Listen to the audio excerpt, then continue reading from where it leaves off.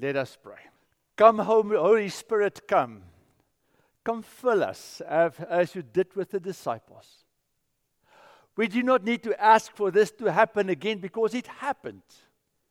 But we many times, as we said earlier in this service, prevent you from working in us because we fill our lives with things that is not godly, not focused on you.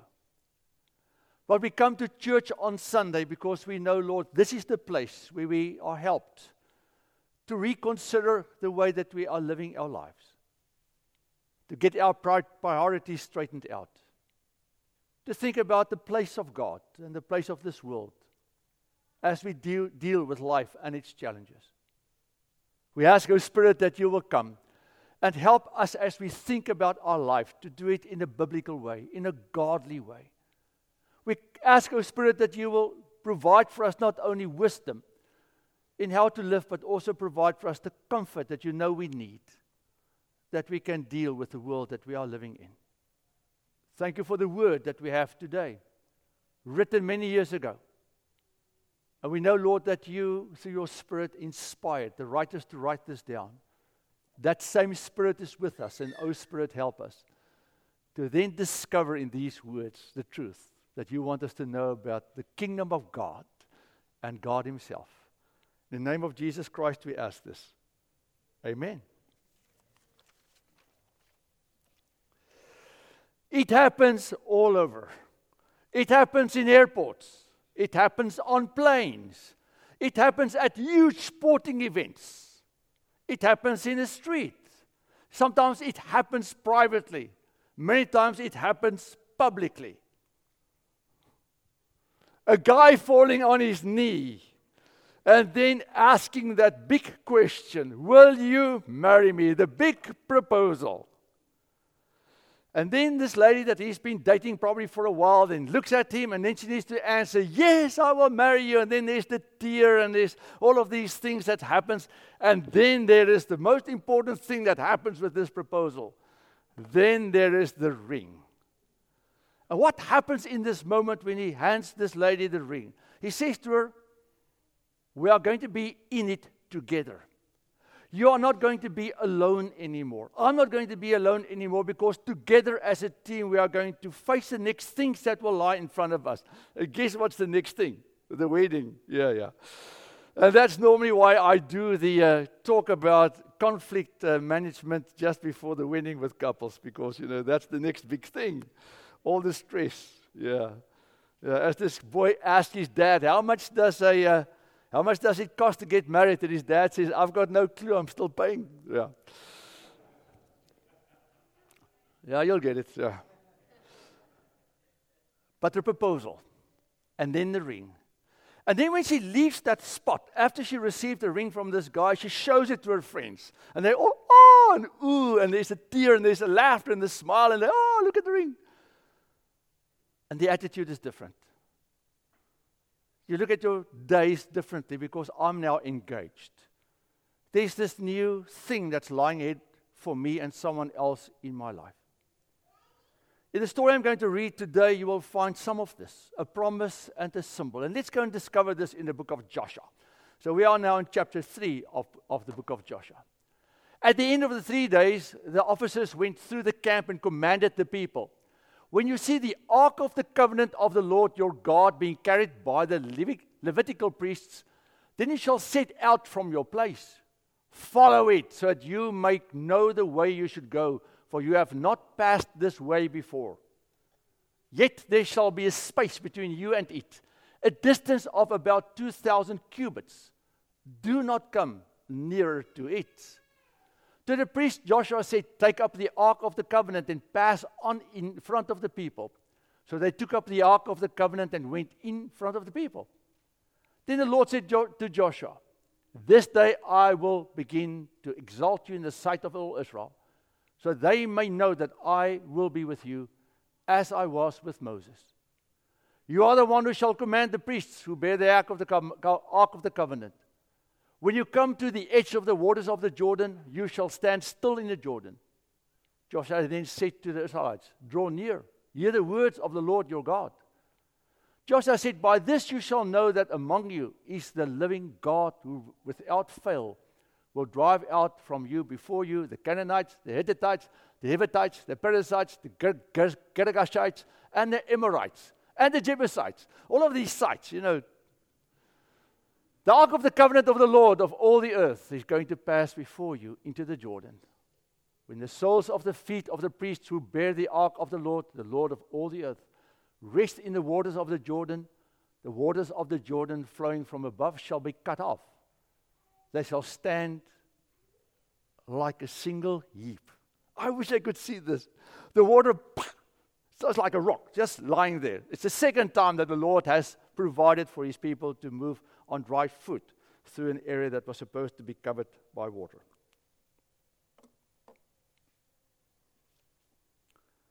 Israel, ready to move into the promised land. They are where God always wanted them to be. Many, many years before, like 600 years before, God gave a promise to Abraham. He said, Abraham, I'm going to give you and your offspring a place where you guys can live. A place where I, as God, will exalt you and your offspring, but especially my name. There's going to be a place where I will show my acts that the world may know that I am God. For 450 years, the Israelites were stuck in Egypt. It seems as if this whole promise just went dead. Nothing is going on. And then the Lord came and he brought these people out of Egypt and he took them on a 40-year journey through the wilderness, and now they are at this place where they can now enter the place that God wanted them to be. A place that had way more to do with God than with the Israelites. They had no clue when the Lord said to Abram, I'll take you where you have not yet been. They had no clue where they were going, Abram and his offspring at that point. Why is this place so important? Because this place is like an arcade. An arcade where the people from the south that wants to go to the north and the north to the south had to pass through because it's the only place where there's water. It's like an arcade for some of the people that came from the east that wants to go to the west to pass through because that's the only place where there's water. On the east side of Israel, desert. There's nothing. An arcade. So as people come and they travel through the land of Israel, they can hear about the stories that the people will tell, and the stories had to do with God.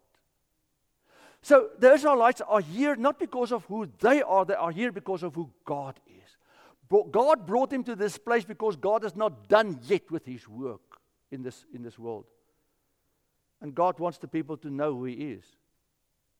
Why will God want to hide from us? Why will God want to keep his person secret?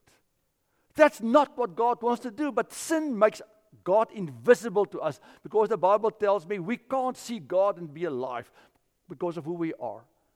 So God needs to use all kinds of different things to show his face and his presence to people. In the book of Hebrews, it says God spoke in the old days through prophets and priests and all of these things, and then through Jesus Christ. But God uses creation, the creation story. And God uses the story of Israel that people may know that he's a very special and personal God. But there's some uncertainty. They are on the east side of the Jordan. They need to go to the west side. That's now where the nation is that they need to go and conquer so they can live there. I many times wondered, why didn't God just lift Israel up on a cloud and move them from Egypt to the promised land and dump them there? Why didn't we have a 1500 BC COVID that could spread to the land of Israel? And then all the people would just slowly pass away. And when the Israelites came in, they are all dead and the bodies are gone. And they just have this land. That's not how God works. They had to walk for 40 years. Camp a lot. They did a lot of camping. They didn't walk for 40 years. They walked a little bit and camped a long time. Then they walked a little bit and camped a long time. But they had to journey because God takes us on a journey, isn't it? And not always an easy journey. And then God brings us to these transitions where there's now the next thing. And the next thing is sometimes extremely uncertain because they were not really sure what is waiting for them on the other end. The spies went out. We heard about the spies last week, and they came back and they just told the people, these are great people that live here. How can we really face them? And in the midst of this uncertainty, God comes to Joshua and he says, bring the box. I say this with respect. Bring a box. The Ark of the Covenant. The Ark of the Covenant was invisible to the people. The Ark of the Covenant was kept in the tabernacle in the most holiest place. But it's just a box like this big and probably that long, like 3 feet by 2 feet, by maybe 2.5 feet. What was inside? The 2 tablets that Moses got when he went up Mount Sinai. The law was written on stone. That was in the box. The staff of Aaron. At some point, you can go and read the story. There was this issue, and the Lord says, you want to know, I'm God. And the staff of Aaron started to bloom. That's also in this box.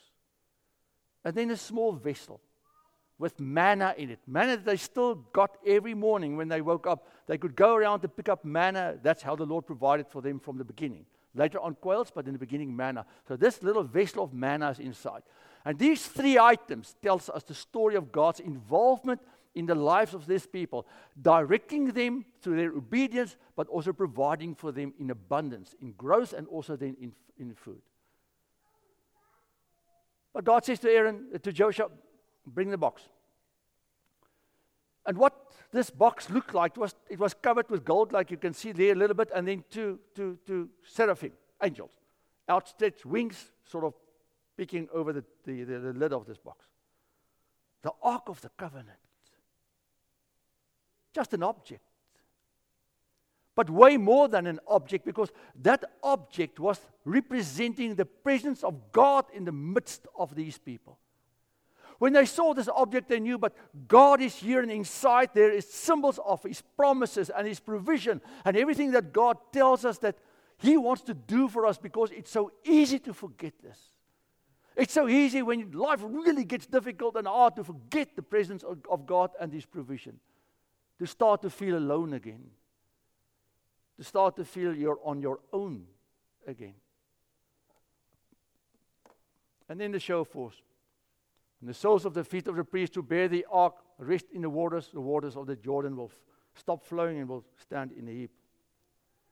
Time and time again, as we page through the Bible, we will find that God uses nature in many ways to show His strength and His power. Not always in a positive way. Sometimes in a storm that's destroying and destructive, God is showing His power. You see, in some way, shape, or form, God always needs to tell this world that He's God, that He has control over everything. And God can't always allow people to just do whatever they want without expecting some reprimand for him. But here the miracle is an extremely positive one, in the sense that the water lies on a heap. They can go through, and it's a strange kind of thing that's happening here, because God wants them to know through what happened there, I'm here with you guys. It's not about the box, it's about me. Fast forward 1,500 years. There's a new uncertainty. There's a new uncertainty. I'm going to read you the story real quick. Thomas said to him, that's to Jesus, Lord, we do not know where you are going. How can we know the way? Jesus said to him, I'm the way, I'm the truth, I'm the life. No one comes to the Father except through me. And I will ask the Father, and He will give you another advocate to be with you forever. This is the Spirit of truth, whom the world cannot receive, because it neither sees Him nor knows Him. You know Him, because He abides with you, and He will be in you. I will not leave you orphaned. I am coming to you. When the day of Pentecost had come, Acts, they were all together in one place. Suddenly from heaven there came a sound like a rush of a violent wind, and it filled the entire house where they were sitting.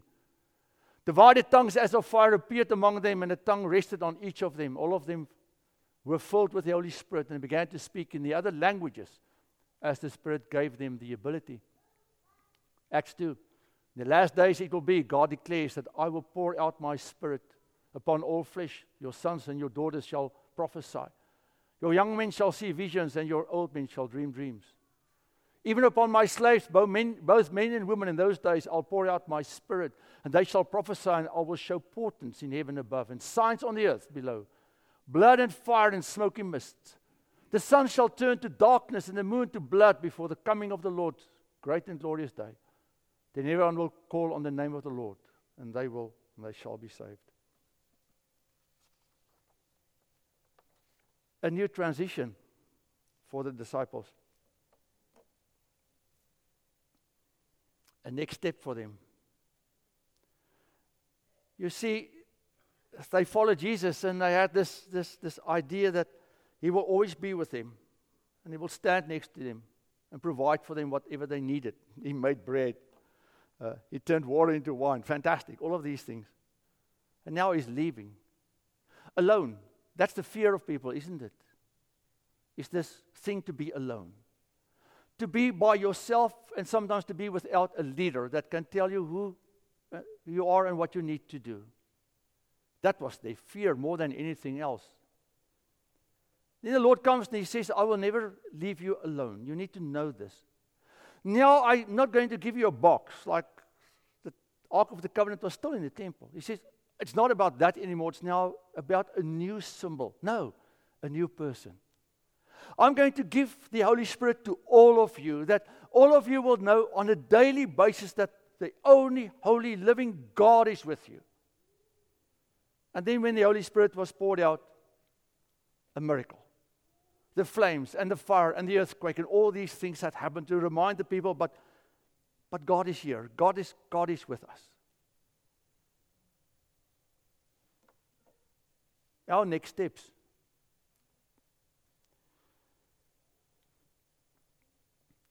I think all of us have these transitions in our lives. And many of those. You think your life is going to be okay, and then suddenly something happens that stops you for a moment. You sit with your doctor, and he or she looks at you and says, the results aren't that good. And when you drive home, your life is different. Suddenly the trees and the streets, everything looks a little bit different. You can receive a call from a friend or a family member or someone else that's close to you that also got really bad news, and suddenly it's different. There's something that happens with your business or with your career or with your children or whatever, and everything is a little bit different. And every time when these things happen, there's a sense of loneliness that falls upon people. Because all of us, when we face these transitions, when we have these things lying ahead of us that we do not know how to deal with, sort of feel, how can I do this? Even though I'm married and I've got children and all the people around me, there's this sense of loneliness. But today I want you to know that if you are in God's hand and you believe in Jesus Christ with all your heart, your life is never your own. God is bringing you to places and spaces where He wants you to be. God takes all of us on a journey that's not always the easiest one or the finest one or the best one for us, but it's always the best for God's kingdom. God leads us sometimes in the wilderness, and we struggle in the wilderness, and we get to the promised land, and we think, okay, this is now over, and then we stand there and say, but what now? Look at the enemy on the other side. When will this end? And these are the moments that God comes to us and He says, you are not alone. And how does He do it? He does it through the Holy Spirit that's in us. So if you seek God's face and you seek His will and you pray and you pray and you pray, I promise you in some way, shape or form, the Lord will answer. He will do that. He does it by you and me coming to church, and we see what's on this table here, because these are elements. That's only bread and wine and grape juice that we have here. But to me and to you, it's way more than that. It's a symbol and a sign of God's promise and God's presence in our lives. Because God wants us to know that He's with us. And that's why the Holy Spirit came. Seek, and you will find. Last Monday, Memorial Monday morning, I went for my run. First time after we came from South Africa with Louise's mom's death. I run and I pray for you guys. And I pray for people specifically. I've got a tree on my trail that I pray for people that needs prayer. Then I start to think about my sermon because I need to preach on Sunday. And I'm struggling with an introduction because I've read everything. I now need to think, Lord, what will be a good introduction for the story of Joshua and the Holy Spirit? And I had this idea. It's a proposal. But just a little bit before that, I had a difficult chat with the Lord about Eli. My grandchild who's still in the hospital, and the results aren't as great as we hoped it would be. His lungs are not developing how it should. So we are very concerned about this little baby. And I said to the Lord, I don't understand this thing. Why does he struggle so much? Can't he just breathe, that he can come home? And then I had this whole conversation about my sermon and the proposal. The Lord is funny with respect. I made my turn at Publix on Hiawassee Road. I ran 50 yards. Next to the sidewalk, for the first time in 22 years, I've been on that trail. Guess what's lying there? A ring. A baby child ring. I think it's an Elsa type ring. Plastic, stupid little ring. I stopped when I saw this thing just lying right next to the sidewalk. I've just said in my head, I said, a ring that's part of the symbol, and there's a ring lying next to the sidewalk. Some people may say, Ferdy, oh, that's a coincidence. To me, it's not. That's why I'm telling you this story. Because I believe with my heart, as much as I stand in front of you, the only holy living God gave me something, a stupid little ring next to the sidewalk, to say to me, I've got it. I've got Eli. I've got you. I've got the church. I've got Louise with her mom that just died, and yesterday we had the funeral online and whatever. I've got it. And I was just reminded, I had a tear in my eye when this happened. I thought, Freddie, this is stupid. Will the congregation believe you? Believe me, it happened. I will not lie to you. I don't lie. And I said to myself, 22 years, never a thing like this. Golf balls. Oh, I've got a bag full of golf balls that I picked up. Because there's a golf course right next to my trail. But never a ring. Except on the day that it's part of my sermon about God's promise that I'm with you, whatever happens. My final slide. They had a tabernacle. They had the temple and the Ark of the Covenant. Then the Holy Spirit came, and the temple was still standing there until 70 AD, when the temple was totally destroyed by the Romans. What I want to challenge you today is, if you feel that loneliness when you are facing these transitions in your life, remind yourself you don't have a box, you've got a Bible. This book contains all the promises and all the stories of God. In that box, they had the ark. In the ark, in the covenant, they had the 2 tablets. They had Aaron's staff, and they had the manna. Do you know how much more we have in this book? How much more stories and promises we have in this book? When you're lonely, when you look at these transitions, when you face the unknown that seems sometimes daunting, read this book. Open your eye, and maybe in a bird, in a cloud, in a stupid thing next to the road, maybe a sign, God will say, I've got it. Because He wants to do it because He's alive. Amen.